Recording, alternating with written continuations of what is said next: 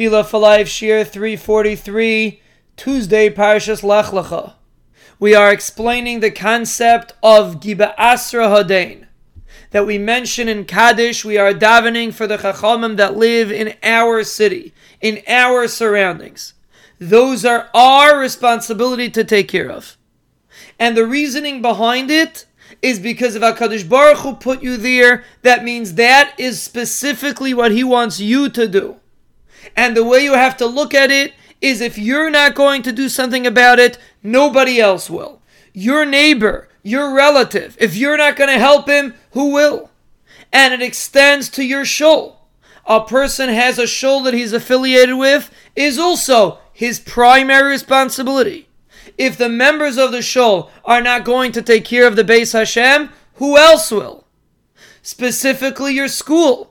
A person sends his children to specific chadarim, specific mesiftas.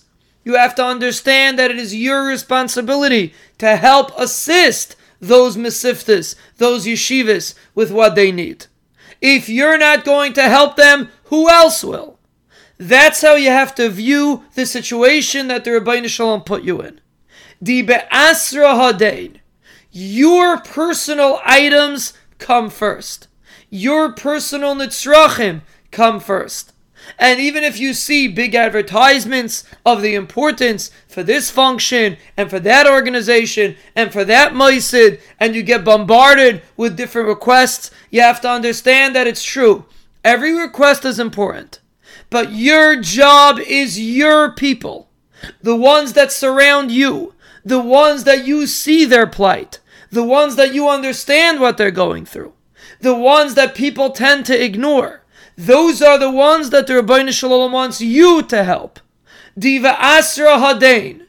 When a person helps a neighbor or a friend or a brother, and he knows that person's deficiencies, it's much easier to give to somebody else than to give your brother. You feel like your brother's a lo yitzlach. He should work harder. He should get a better job. You're very opinionated about your brother. But when someone calls you up from some foreign land and tells you about this individual who is in terrible straits, he might be worse than your brother. He should also maybe get himself a job. But you're not intimately involved in his life. So in your mind, he is the perfect ani. You have to understand that the perfect ani is right next door to you. Is right by you. No matter what your opinion is. Unless it's somebody that's destroying his life, which is a halachic discussion, which is not for now.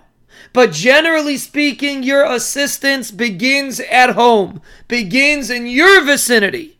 Even though it seems difficult, even though it's not as glamorous, but in the Rabbeinu Shalom's eyes, that's the most important. Aniya Yircha Ar Kaidman.